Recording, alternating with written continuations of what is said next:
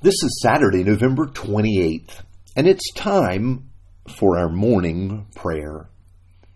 Lord God, just as we remember how you showed the prophet Jeremiah the valley filled with dry bones, and you asked if they could live, Lord, every day kindle a vision in us for the work of redemption you're doing in our world. And Lord, just as Jeremiah saw you assemble the bones and create a whole people for yourself, help us to envision what you're doing in the world through Jesus Christ. Help us to see what you're doing in our lives, in our church, in our community.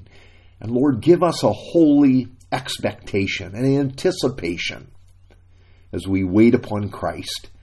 And we pray in Jesus' name. Amen.